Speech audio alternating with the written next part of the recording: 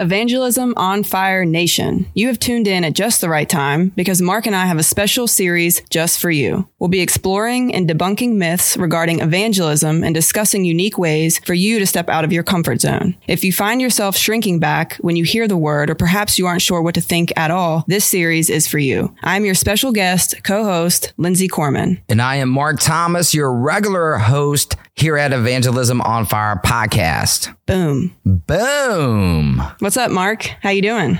Hey, Lindsay, I'm doing so amazing. How are you doing today? I am fantastic. I'm happy to be here, and I'm happy we're doing this. You know what? I am super excited, and I am thrilled that you are our special guest co-host for this amazing series that we're kicking off next week. Thank you for taking the lead on this series. You are very welcome. Thanks for having me.